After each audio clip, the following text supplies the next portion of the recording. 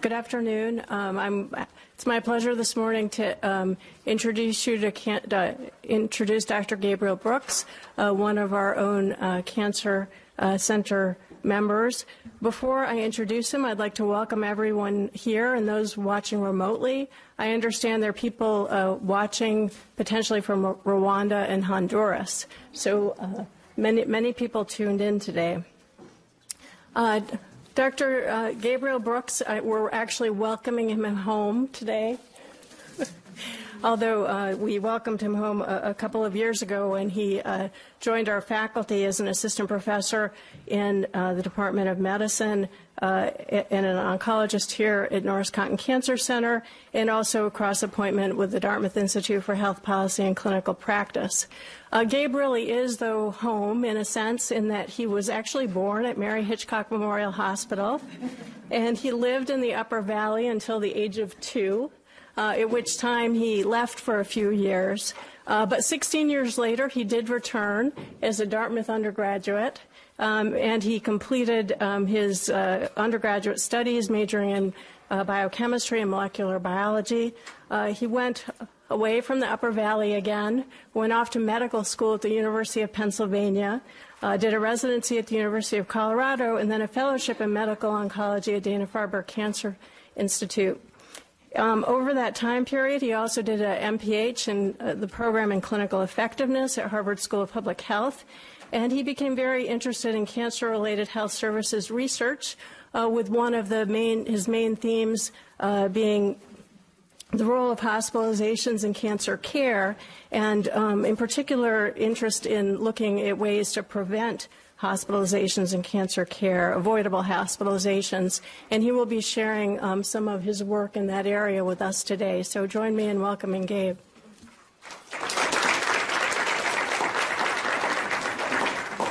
So I need to, can people hear me off this mic? I just have to say one thing.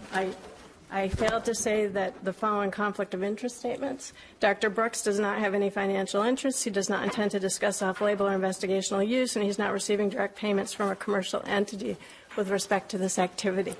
Thank you very much. So I need to say a special thank you to Anna. As an early career researcher, Anna has sort of been my accepting mentor here and taken me under her wing, and I'm very grateful to her for that. So I want to talk today about some research that I'm getting ready to write up in the form of a couple different manuscripts. So I'll be talking about two different projects that have a common element to them, and they relate to chemotherapy regimens, patient characteristics, and hospitalization risk. This title is a little shorter than the one that I circulated initially, but they're both boring, and I need to learn how to get better at doing titles. I think Grand Rounds the other day was Getting to Zero Colorectal Cancer Deaths. And I was like, that is a good title. So I'm going to learn to do that. I have no potential conflicts, as you've already heard. I have no potential conflicts of interest to report. So I'm going to be talking about hospitalizations in cancer care. And I saw this headline in the New York Times from a little opinion piece by Ezekiel Manuel talking about inpatient hospitalizations that are declining in the United States. So this runs a little counter to maybe what I'm here to talk about. But in what year do people think that hospitalizations reached their peak in the United States in terms of an absolute number of hospitalizations? Any guesses? So apparently it was 1981, which is remarkable when you think. I don't know what the population of the United States was then, but it was certainly less than it is now. I think that this was attributable in the opinion piece in part to complex care that can be safely and effectively provided elsewhere, and that this is good news. And I think that we've seen that in oncology. A lot of the care that we deliver used to be inpatient care, and it is especially in medical oncology, and it's now outpatient care. Chemotherapy is rarely given for solid tumors as an inpatient. And even some bone marrow transplant procedures can be done with short hospitalizations, or even, in the part of those can be done in the outpatient setting. So we're really learning that the hospital doesn't need to be the locus for all of our care, and that much of it can be delivered in an ambulatory setting. At the same time, hospitalizations in cancer care are common and costly. This is some data from a recently released report of the oncology care model, which is the Center for Medicare and Medicaid Services episode-based payment model for cancer care. In that, this is just some baseline information. If you take a 6-month episode of care for a patient who's receiving chemotherapy, the average number of hospitalizations is 0.39 hospitalizations over that 6-month period. Or another way to say that is, for 100 patients who receive care for 6 months, you'd expect to have 39 hospitalizations. Among people who have a hospitalization, their readmission rate is 40% within 30 days. That's pretty high when you compare it to CHF or other conditions. That's higher than you would expect. And the average cost for a 6-month episode of care that has at least one hospitalization is greater than, the hospital costs are greater than $13,000. And that's consistent with, we know that Medicare pays over $10,000 for hospitalization depending on the DRG and other factors. But, $10,000 is kind of a minimum, and we often see considerably more than that. So that number, this is the 0.39 hospitalizations per 6 months. That's all comers in that oncology care model. If we look at it by cancer type, we see that there's considerable differences by cancer type. So lung cancer patients are sicker and are more likely to have a hospitalization. Colon cancer patients and lymphoma patients are relatively likely to have a hospitalization. And breast cancer patients, many of whom are receiving adjuvant hormonal therapies in that model, are much less likely to have a hospitalization. So there are patient characteristics that we can readily identify that are going to help us understand who's at risk for hospitalization. Another reason to study hospitalizations is that they're distressing to our patients. And while I don't actually have a lot of data to show you about that, I think that if you take care of patients, this is not new. I'm on the inpatient service right now. I have a couple patients who, when we talk to them and ask them, what's your short-term goal? And the answer is almost invariably, I'd like to get home. I'd like to get out of the hospital, because people don't want to be here. They want the care. They came here because they don't want to be sick, but nor do they want to be in the hospital. So the hypothesis here that's underlying this is that reforms in the delivery of ambulatory cancer care can further reduce hospitalizations and simultaneously improve quality of care and patient experience. So that's sort of a big picture hypothesis behind looking at cancer care delivery research and how we can reduce hospitalizations. So some approaches to reducing hospitalizations are that we can improve chemotherapy selection.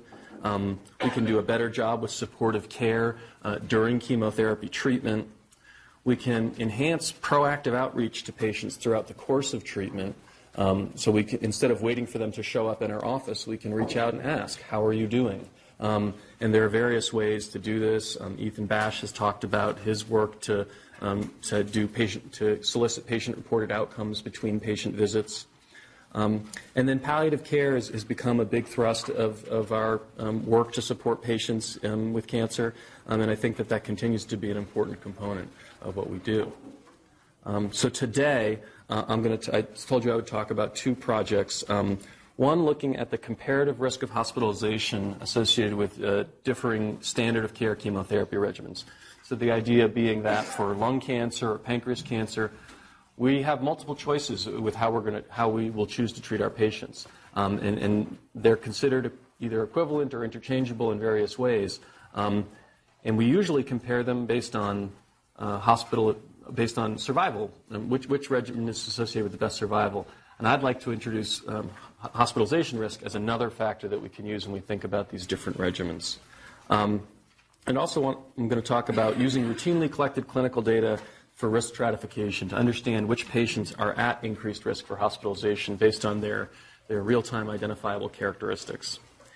And then the third point, which unfortunately I'm probably not going to, is where I myself will be trying to go, is how do we put these pieces together to actually change our care delivery system? Because it's all well and good to identify who's at risk for hospitalization, but the important next step is doing something about it so that their risk of hospitalization can be reduced. So the theme here is that better information about hospitalization risk during chemotherapy it's possible to have better information, and then the question is what to do with that information, I think. I was asked to give objectives, and I'll show these briefly, that kind of tie in with what I just spoke about. So the first project is, again, standard of care chemotherapy regimens that are considered equivalent, and that equivalency is usually based on similar survival outcomes. And then how do we choose a regimen when we have multiple alternatives? I treat patients with pancreatic cancer, and there's always a discussion. We could give you gemcitabine, we could give you gemcitabine with nab-paclitaxel, or we could give you FOLFIRINOX, or we could give you supportive care. Any of those are options, and here are the different survival outcomes, and then we say, this one's a little harder, this one's a little easier, and this one is hardest. But there's not a lot of quantification necessarily behind that. So going to the example of lung cancer, this is a classic paper from 2002, published in the New England Journal of Medicine, looking at 4 regimens for treatment of advanced metastatic lung cancer. 3 were cisplatin-based regimens, and 1 was a carboplatin-based regimen of carboplatin and paclitaxel. The survival curves you can see are basically overlapping. So this was a disappointment, I'm sure, at the time. I wasn't an oncologist at this time, but this is not what you're looking for when you design a clinical trial. The median overall survival across these 4 arms was 7.9 months. We've come a long way since 2002 in lung cancer treatment, but a lot of patients are still treated with carboplatin and paclitaxel, despite the fact that we've come as far as we have. So these data are still relevant. And then when we're trying to compare toxicity across these 4 regimens, you get a table like this. How helpful is this table? How readily does it distill the key factors? I would argue it's challenging to look at that table and figure out what you're looking for. But I've highlighted a couple rows. The cisplatin-containing regimens were associated with higher rates of febrile neutropenia. And then all of the cisplatin regimens had grade 4 nausea that was close to 20%, if not higher, whereas the carboplatin and paclitaxel had less than 10% grade 4 nausea and vomiting. Based on this, carboplatin and paclitaxel became the leading regimen for treatment of lung cancer in the mid-2000s into the 2010s. And up till today, remains one of the more common regimens. So for this project, I sought to use the SEER Medicare linked data, which is Medicare patients receiving standard of care treatment with their claims. And then I have their cancer stage from the SEER database. So using that cohort of patients to look at these outcomes in this real-world population. 30-day risk of hospitalization, so within 30 days of receiving chemotherapy, their first chemotherapy treatment. Their 90-day cumulative hospitalizations, and their 90-day restricted mean hospital-free survival.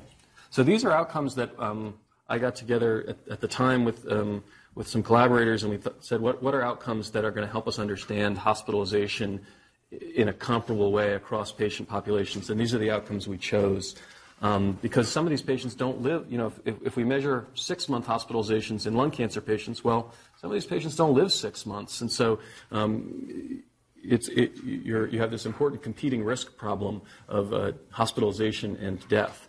And to illustrate that, and to talk about this outcome of restricted mean hospital-free survival, which may be a little foreign, patient A here starts chemotherapy on day 0, survives greater than 90 days. So that patient is assigned a hospital-free survival of 90 days. Patient B dies on day 60.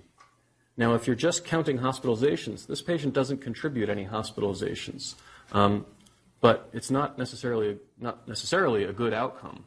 So in this outcome of restricted mean hospital-free survival, this patient contributes 60 days.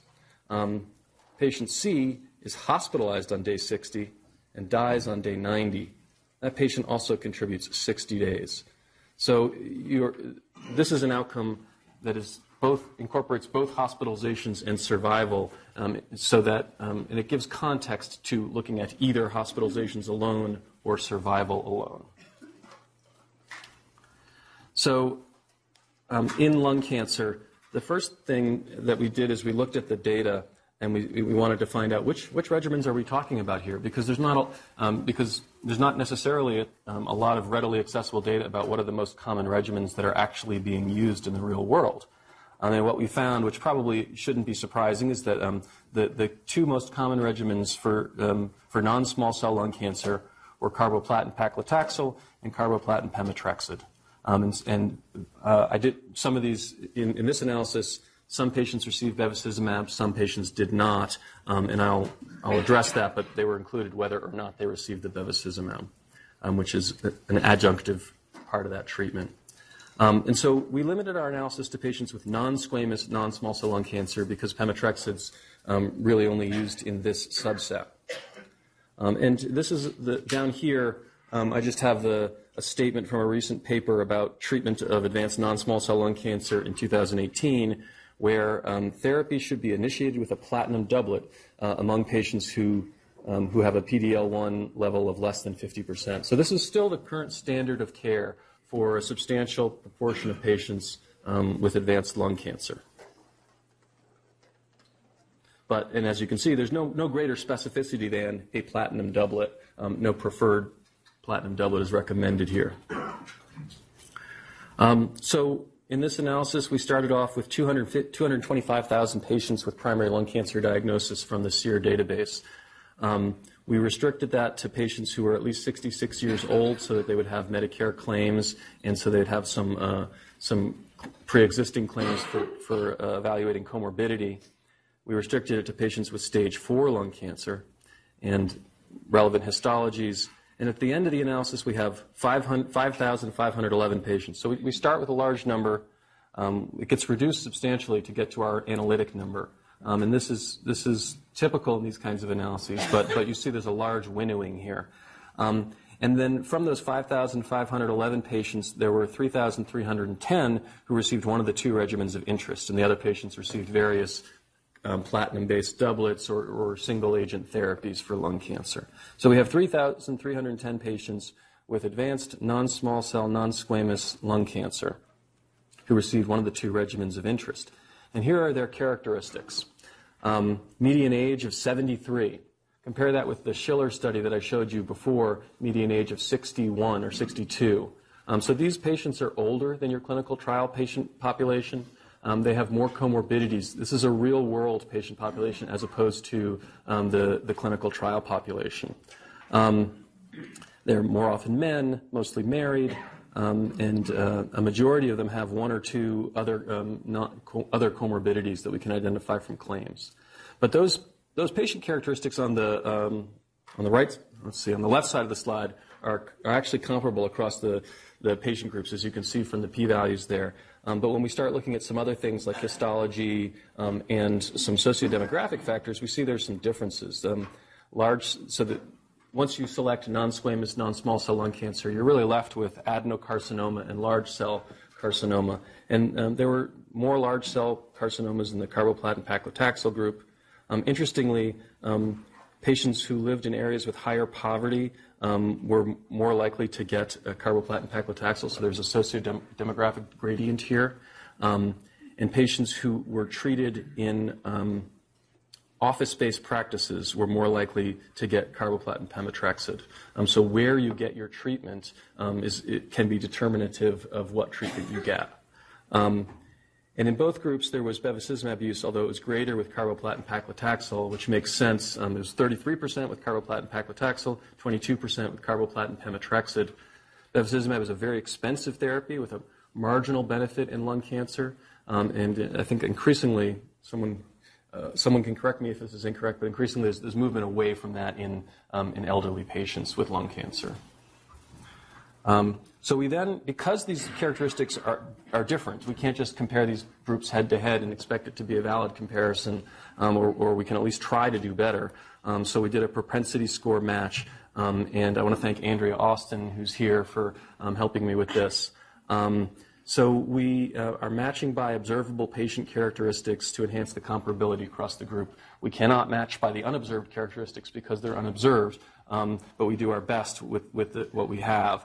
So we're using a logistic regression model to predict the likelihood of receiving carboplatin and pemetrexed. and then matching by that propensity. And we used all these variables listed here: demographic, age, sex, race, marital status, comorbidities, things about their tumor, and then things about where they live, and area-level poverty measures. So at the end of this, we have 1,091 matches, so that's 2,100 patients. So that's bigger than most clinical trials of lung cancer treatment, but it's an observational study. So here we see the characteristics after the propensity matching. And we're no longer using p-values to compare the groups because that's not the preferred way, because a p-value can change just by changing the sample size, whereas what we're looking for is for these to be close and to not differ, to be as similar as possible regardless of the sample size. So here we feel these characteristics are now better matched. It's not perfect, but these cohorts look quite similar, including things like treatment site, office-based versus hospital-based practices. And the bevacizumab use was not part of the propensity model because we didn't think it was a baseline characteristic. It was really part of the decision of which chemotherapy regimen to use. So this remains imbalanced, and we'll try to I tried to do it to correct for that subsequently, or try to look into that further subsequently. So I'll pause. So that's the setup for this particular analysis. I'm moving on to the results here, unless there are questions. Why did you restrict to stage 4? So stage is an important determinant of outcomes, and we know that patients. So the question is, why did we restrict to stage 4? So that's one of the great benefits of using the SEER database is that we have stage. So a large problem in any kind of observational research, especially claims-based research, is that we don't have the patient's stage. And while we can observe their comorbidities, without knowing their stage, we're missing a critical prognostic variable. So this way we have a more homogeneous patient group. The risk of mortality is much more homogeneous than it would be if we were also including earlier stage patients. And also the clinic, the treatment selection. Stage is an important component of treatment selection. So, a patient who's got an earlier stage disease, the reason that they're getting a specific treatment will differ because of their stage.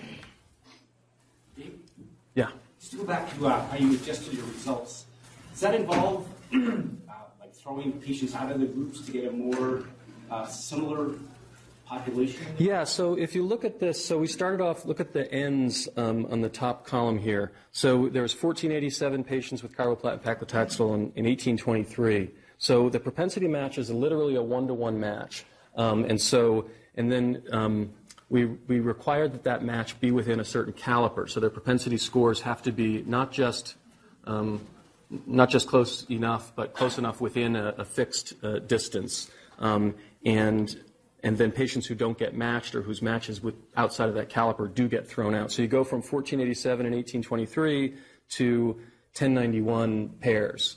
So this is, I think I did, the maximum number of matches is the size of the smallest group. So this is, I think, about 80% of the maximum number of matches. So yes, you are losing patients to get to this analytic population. The goal is that you're losing the ones who would make the comparison most biased, so that you're retaining the ones who make the comparison most valid.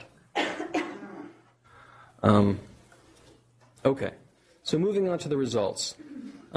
So we found that the 30-day hospitalization risk, first of all, just look at it crudely, it's 20 to 26%. So that's a substantial risk of hospitalization. If someone says, over the next 30 days, this is your risk of hospitalization, I think it's an eye-opening risk. And so I think even just without looking across the two groups, you say these patients are at high risk for hospitalization.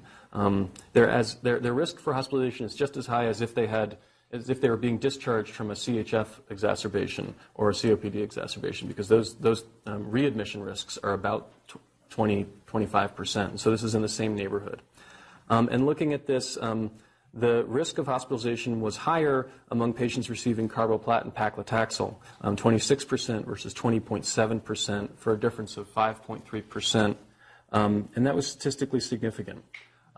So we can say that in this population of Medicare-aged patients who are matched by multiple characteristics, there appears to be a higher risk of hospitalization with one regimen than the other. Is this information that would be of interest to patients? Is this information that's helpful in making a treatment selection? All of the things being equal, I think it may be. I'm not sure. I wish Constantine or Case K could or anybody else who treats enough lung cancer. Oh, there is. So anyway, if you have an opinion, please do weigh in. So this is potentially significant. It is significant. That's why in the thoracic growths we use carbopen much more than carbopen. And it's interesting. So Constantine is a collaborator on this work now, it's interesting that we still see substantial use of the carboplatin paclitaxel regimen. I think that there are many places are moving over to this carboplatin pemetrexed. It is more costly. The pemetrexed is a more expensive drug than paclitaxel, which is now generic. But the tolerability seems to be better. The 90-day cumulative hospitalizations didn't significantly differ, although the percentage difference was very similar. And the 90-day restricted mean hospital-free survival, which is an outcome that is a little hard. I'm still learning to wrap my brain around it. It's a pretty small difference in only 4.8 days, which is a small percentage of 90 days, but shows that your risk of dying or being hospitalized or dying happens sooner among patients receiving carboplatin paclitaxel. What is 90-day mortality in those groups? So I think that's on the next slide. Thank you for asking. So here are the survival outcomes. So it's important to contextualize the hospitalization outcomes with the survival outcomes because patients care probably more about survival than they do about being hospitalized, but they care about both. And if you can do better on both, that would be preferable. So the 90-day survival is 82% among patients receiving carboplatin pemetrexed, 75% among patients receiving carboplatin paclitaxel, and that was significant. That was a statistically significant difference. It's important now.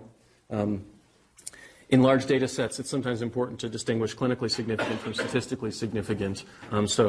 We've got to make sure that even if the p-value says less than 0.05 or 0.01, that we think the difference is clinically meaningful. But the 7% difference in 90 days milestone is maybe significant. Steve, how do you account for the comorbidities, especially in this elderly group of patients? So we measure comorbidities from the claims using Charlson Index. And so there are established methods of doing that, looking back 12 months before the chemotherapy treatment was begun. And in that 12-month period before beginning chemotherapy treatment, you basically count if they have one hospital claim for a comorbidity, then they're assigned that comorbidity, or if they have two outpatient claims for that comorbidity, they're assigned the comorbidity. So that's how we count for it. It goes into the match. But we do it as a composite, not as an individual comorbidity. That's an important input to this. And these are the survival curves. So the red curve is the red. Can you put your finger between it? I was trained that that the survival curves are different if you can put your finger between them, and it depends how big your finger is.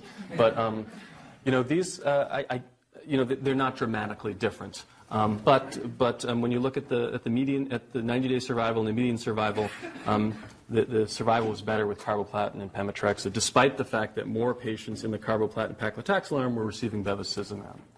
And so we actually looked at I don't have any slide. I forgot to put slides in for the bevacizumab analysis, but we looked at that separately, and we found that in this population of elderly Medicare patients, there was no association when we stratified by the two regimens. Bevacizumab didn't appear to improve survival in either regimen. So whether or not you got bevacizumab did not appear to be associated with better survival for either regimen, and nor was it associated with any change in the hospitalization risk. So for the regimen, there's no chance patient can swap. No, these regimens I assigned the regimen based on chemotherapy drugs received within 8 days of the first of the first chemotherapy drug. So you only assigned one. I mean, you could then go on to get a different regimen. So it's possible that although unlikely, that patients who started on one later switched over. And I haven't looked for that here. But it's not common. So the conclusion is there's fewer hospitalizations with carboplatin and pemetrexed in advanced lung cancer. There's a significant improvement in the 90-day restricted mean hospital-free survival, statistically significant, and there's improved survival. So it seems like a win for carboplatin pemetrexed in this setting. And this is relevant today for subsets of patients, although we're increasingly moving towards immunotherapies in lung cancer and targeted therapies when we can use those treatments. I'm going to be a little briefer with pancreatic cancer. It's a similar setup, so a similar approach to the analysis, and I haven't. Andrea has not contributed her good work to this yet. So this was what I was doing before I hooked up with Andrea. So. There's some revisions to be done to this. But gemcitabine chemotherapy is the historical standard of care for advanced pancreas cancer. There are newer regimens that show improved survival in clinical trials. So there's gemcitabine with nab-paclitaxel, otherwise known as Abraxane, and there's FOLFIRINOX, which is a three or four drug combination of 5-FU, leucovorin, irinotecan, and oxaliplatin. And in clinical trials, the survival of improvement goes from 6.5 months to 8.5 or almost 9 months. So you have a 2.5 to 3 month survival improvement with the gemcitabine with nab-paclitaxel, and it goes from a similar 6 months with gemcitabine to 11 months with the FOLFIRINOX. So these incremental improvements in treatment of pancreatic cancer, but for me as someone who treats pancreatic cancer, patients do better for longer with these newer regimens. However, there's not a lot of real-world data about what's happening to these older patients when they get these regimens. Our clinical trial data, again, median ages of 62, 61 versus 70 plus as a median age in the Medicare-treated cohorts. So again, the approach is analogous, although you'll see that the sample sizes here are smaller because these regimens really only came into mainstream use relatively recently and have not been used heavily in older patients until recently. So these are pretty small numbers compared to the large numbers we have with lung cancer. So I have 2,000 patients with receiving gemcitabine for metastatic pancreas cancer, but only 219 and 237 receiving gemabraxane and FOLFIRINOX. So much smaller sample sizes. And you can see that male patients are treated more aggressively. That shouldn't surprise us, but maybe it should disturb us a little bit, or maybe women are just smarter. I don't know. But also, white patients are more likely to be treated with more aggressive therapies. Married patients were more likely to be treated with the FOLFIRINOX, and later year of diagnosis was very unsurprisingly associated with treatment with these more aggressive regimens.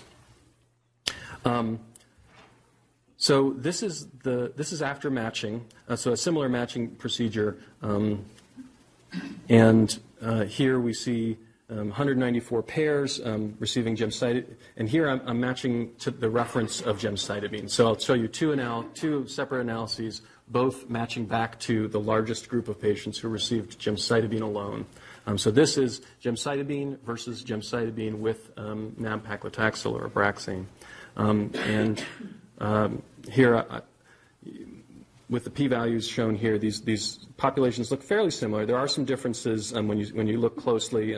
There's more patients with zero comorbidities in the gem-nab-paclitaxel group, so there's not a perfect balance across these groups, but they're relatively balanced. And then here's the same table with FOLFIRINOX. Again, we achieved, after propensity score matching, we achieved good balancing, not perfect balancing, but as good as we could get. So here are the preliminary results. For the first comparison with gemcitabine and nab-paclitaxel, the hospitalization risk was very similar for these two groups. So 30-day hospitalization risk of 30 versus 32%. So the crude risk of hospitalization is higher than it was even for lung cancer. We know that pancreatic cancer patients are sick. and high risk for hospitalization with chemotherapy treatment. And it didn't seem to differ between these two groups. And if anything, you would expect that to be higher toxicity with the gemcitabine and nab-paclitaxel because it's a more aggressive treatment. So that's perhaps reassuring that there's not a large difference in the hospitalization risk. And actually, the 90-day hospitalizations seemed to be less with the more aggressive regimen, perhaps because cancer-related hospitals, it wasn't a significant difference, in part because of the small sample sizes. But if this held up in a larger sample, you might theorize that this is because more aggressive treatment actually keeps patients out of the hospital by controlling the disease. Again, no difference in the restricted mean hospital-free survival, although that had the same trend as the 90-day hospitalizations. And then the overall survival, and this to me was very interesting because we really don't have these numbers there's no clinical trial with a median age of 73. And so we see that instead of seeing 6-month median survival for patients receiving gemcitabine, the survival in this Medicare population is 3 months for patients who receive single-agent gemcitabine. And then receiving the gemcitabine with nab-paclitaxel, it was substantially better at 7 months. And these curves, very clearly, you can put your finger between these two Kaplan-Meier curves. And if you compare that with the survival observed in the clinical trial, the registration trial for this, the survival was 6.7 versus 8.5 months. Again, you can see that the gemcitabine with nab-paclitaxel patients, despite being about 10 years older, did nearly as well as the clinical trial patients, whereas the gemcitabine monotherapy patients did not do as well, despite our best effort to match these cohorts. So now shifting to the FOLFIRINOX results. Again, same approach, comparing FOLFIRINOX to gemcitabine alone. There was a trend towards increased hospitalizations in the FOLFIRINOX population over the first 30 days. It was not statistically significant, but maybe clinically significant. It's an increase of 4 percentage points. And there was no difference in the no significant difference in the 90-day hospitalizations, although the trend still was toward more hospitalizations with FOLFIRINOX. We know that the FOLFIRINOX is a tough regimen. But the survival was markedly better with the FOLFIRINOX, although very similar to what we saw with the gemabraxane. That's not a valid comparison because the matching is different, but crudely they look pretty similar.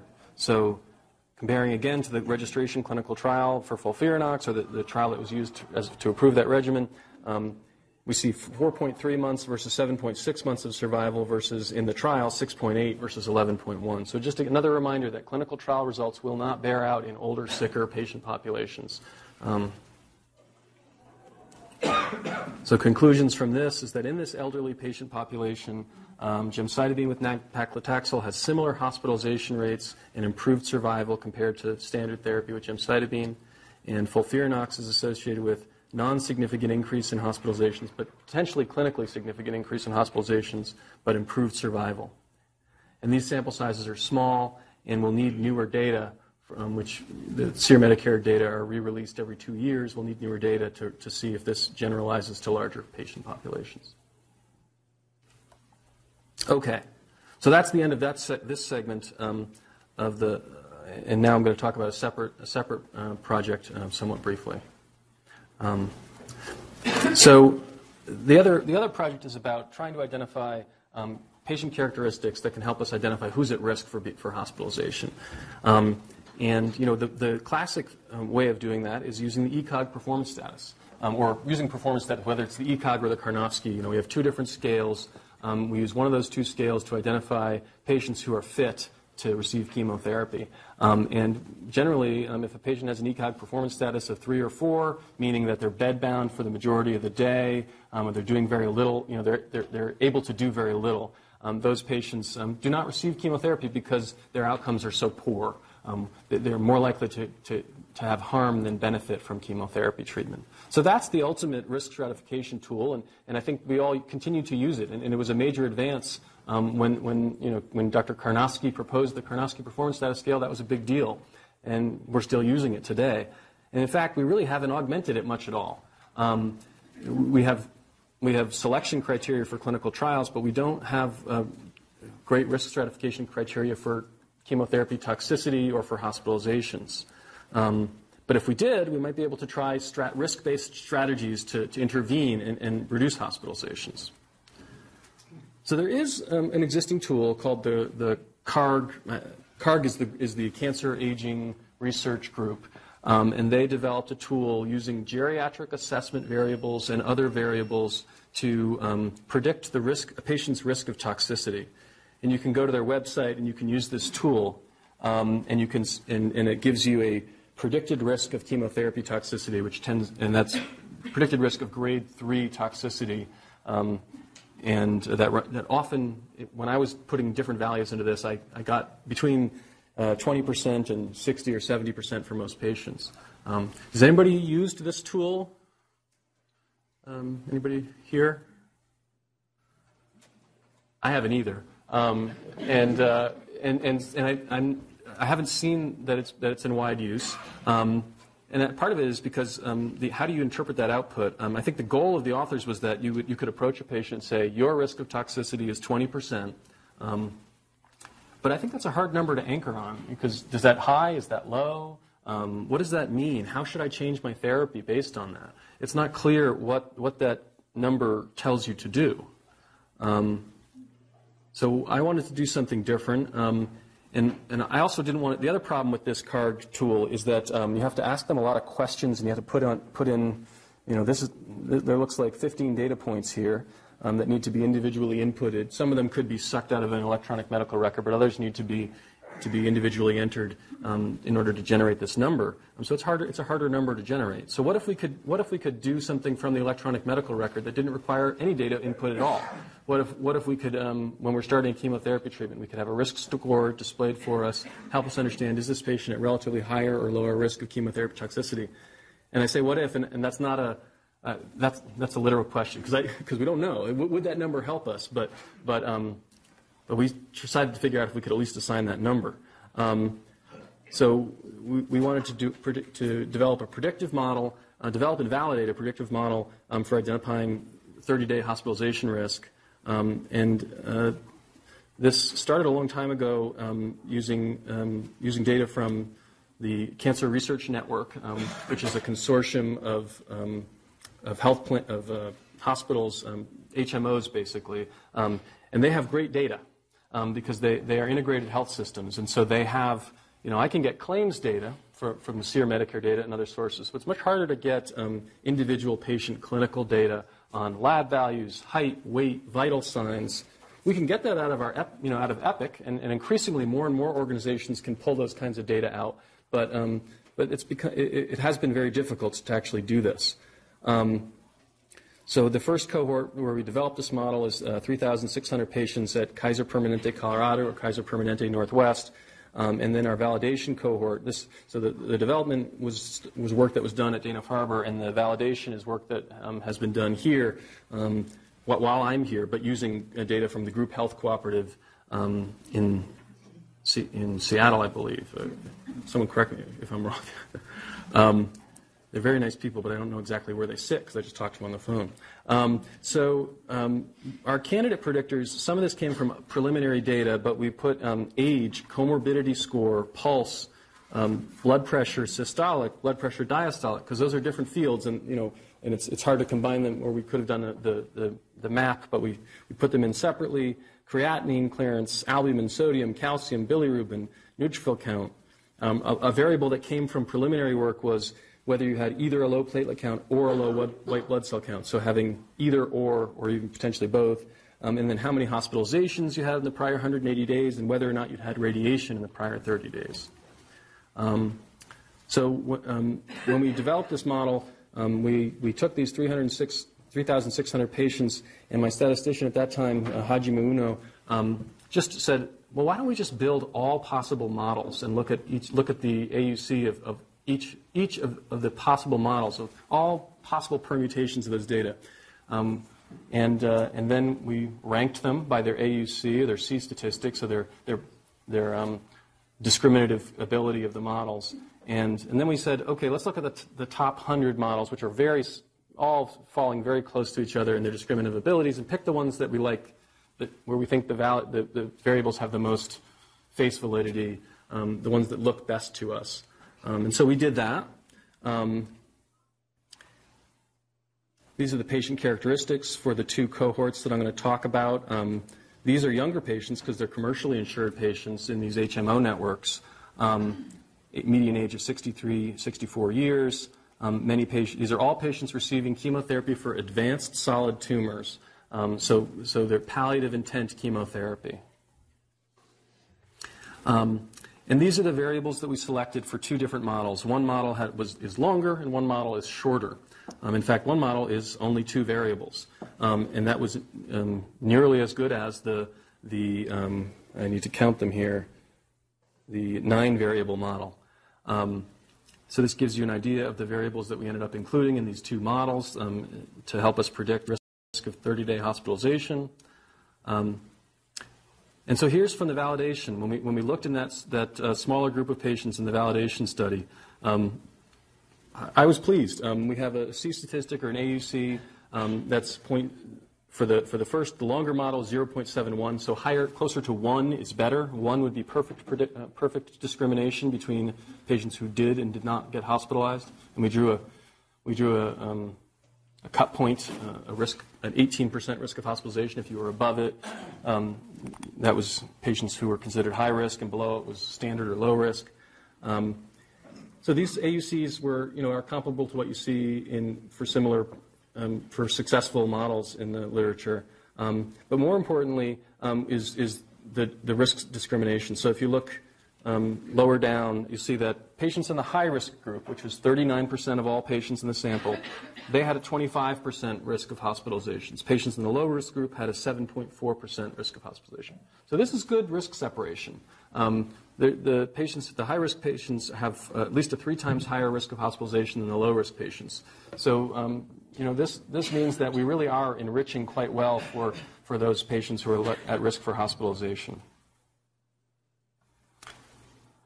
These calibration plots show, try to show how good we are, how well calibrated the model is. Does the model really calibrate across from all the way from low risk to high risk? And what you'll see is that the model's over-predicted risk. So the risk, that's most of the blue dots are below the red line. So that means that we're over-predicting risk a little bit.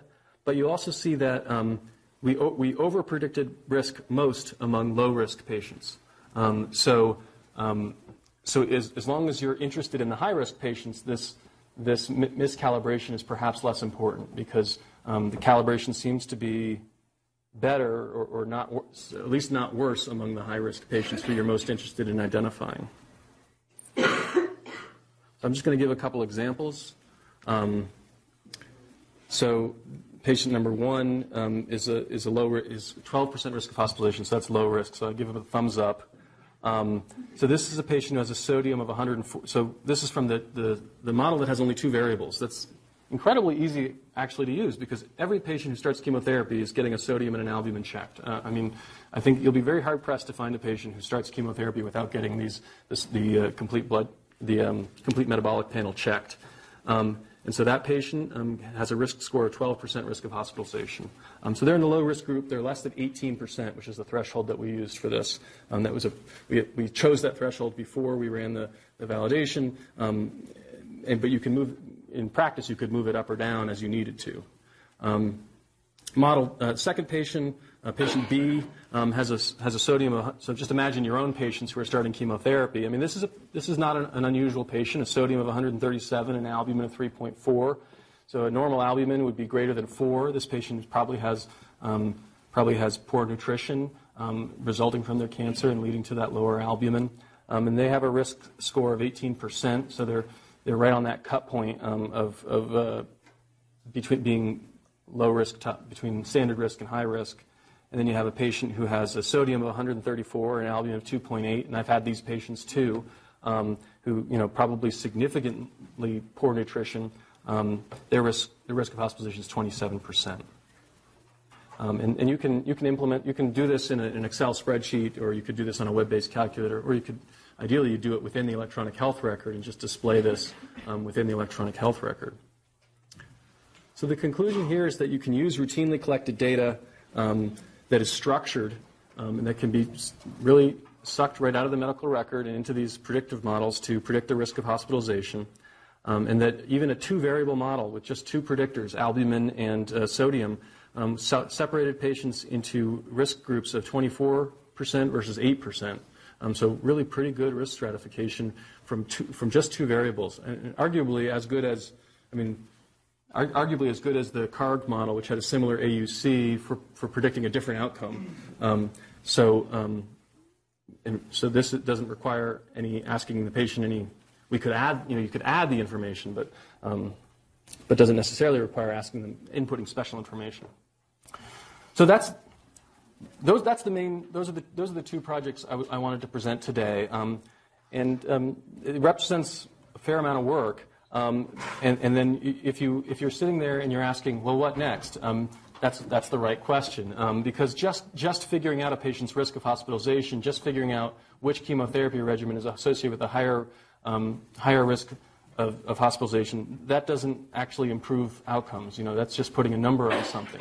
What we need to do is take that information and apply it in a way that will actually lead to better outcomes for patients. And I think that's the key, because all this doesn't mean anything at all if it doesn't improve the outcomes of patients who we treat. So when do clinicians need this information? Is it helpful to know that the risk of hospitalization with carbopemetrexed is lower than the risk of hospitalization with carbopaclitaxel? When do I give that information to change behavior? Or is there something else besides hospitalizations and survival that needs to feed into this calculation, like perhaps cost? So we got to, in order to make this useful, you have to identify where to share this information or how to share this information. And you have to figure out, do patients want this information? Or what, if not this information, what information do patients want when they're trying to make decisions about which treatment they want to do, how long they want to continue on treatment? How can we provide people this information at an actionable point in time so that we can improve the outcomes that patients want us to be improving on their behalf? And the last bullet there is, how do we go beyond prediction to get to prevention? So if you can predict who's at risk for hospitalization, congratulations, but you've really done the easier part of a two-part thing. It's easy to run these models. It's much harder to then implement them in care delivery in a way that actually reduces hospitalizations. And I have a pilot grant now that I'm hoping will help me think better about this, about what are the things that oncology practices, whether academic or community, what are the things that we can actually do in the flow of care, to reduce to help patients stay out of the hospital, to keep them healthy, so they can continue to get the treatments that hopefully will help them live longer. Is it reaching out to patients between visits? Is it being certain that the patients are taught about how to do their own? Is it patient activation, helping them do their own self-management?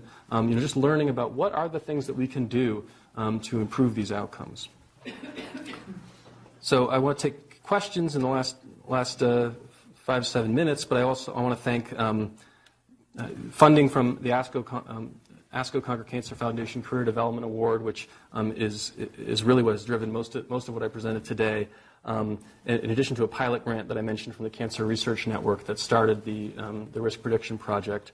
I want to thank Deb Schrag, who is my mentor at Dana-Farber and really was instrumental in helping me get started in this kind of research, and Anna, who has been similarly instrumental in helping me get started here at Norris Cotton. I want to thank Andrea Austin, who's here today, Constantine, who's sitting in the back, Hajime, who is my statistician at Dana-Farber, and the collaborators from the CRN institutions, Deb Ritzwaller at KP Colorado and Aaron Bowles at Group Health, who have been my contact points for getting access to the data and at those sites. But I'd be happy to take any questions in the last 5 minutes here. Thank you for the time.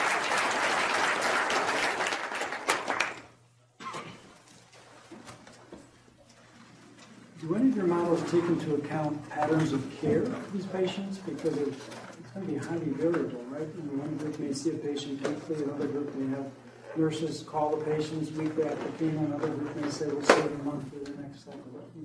How do you take that into account with your modeling? So I do not with what I've presented here. That does not take the care delivery into account because I can't see it. And that's where I mean, so actually the pilot grant that I'm working on now looks to survey cancer centers, ask them what they do, and then try to look at their hospital, assuming that these things can be attributable to a cancer center, assuming that the practices that are in place at a cancer center are similar across the population, so that you can help figure out, well, which practices are driving these differences, which I think is what you're getting at. So no, these look at assuming that that all these patients are receiving similar care, which over larger groups of patients they probably are, but we can't really infer which kind of practices are helping or hurting as far as care delivery. Is there any evidence that there are companies out there now that are developing pathways with the thought being the standardized care improve efficacy? Is there any evidence that will decrease ER visits or hospitalization? So United Health and Lee Newcomer at United Health had a paper about their Pathways program that they implemented including in lung cancer patients, and they saw a reduction in hospitalizations by implementing a Pathways program. So Pathways programs are programs where there is a specific chemotherapy regimen that is supposed to be selected for patients with lung cancer. So instead of just saying, you choose whatever you want to treat this patient, you're supposed to choose a specific, if the diagnosis is lung cancer, you're supposed to use a specific regimen. And in one study, the problem is the data on this are poor. In that one study, there was a reduction in hospitalizations, and that was actually where all of the monetary savings in that Pathways program appeared to come out of fewer hospitalizations. And whether that was attributable to the Pathways program, was a little unclear, but they chose to say that it was. So there's not good data on this at all. But there's lots of places that will tell you that they can do this and save your health system money. So you talked about hospitalizations, but my colleague in the back there touched on something interesting. Have you thought about looking at the same thing in terms of ER visits, which may or may not lead to a hospitalization? Yes, so I have been focused on hospitalizations for a couple of different reasons. But I think that would be another. You could certainly apply a similar approach to that. The reason why I focused on hospitalizations is that actually a majority in cancer patients receiving chemotherapy, a majority of ED visits do translate to hospitalizations, at least usually about 60%. And that most of the cost is with the hospitalizations, not the ED visits. So, but patients arguably don't want to be in the ED either. So from a patient perspective, yes, you'd like to prevent both. From a cost perspective, if you focus on the hospitalizations, it's likely that you'll also reduce ED visits and the costs will come down. So that's why I've chosen to focus on the hospitalizations. But I would assume that the same things that prevent hospitalizations also prevent ED visits. You measure hospitalizations. I think the way you measure is whether they have hospitalization, but you don't measure how many days they stay in the hospital. So the survival time for 3 months, but how many days among those 3 months is outside hospital? Could you provide that information for patients as well? So that means they have a chance they can do outpatient. Yeah, that's a great idea. Yeah. So because I know that Carrie Kalla had a paper about that in the New England. I don't know if you were on that paper as well. Okay. Okay. Yeah. So that's a great idea. Thanks everybody for listening. I really appreciate it.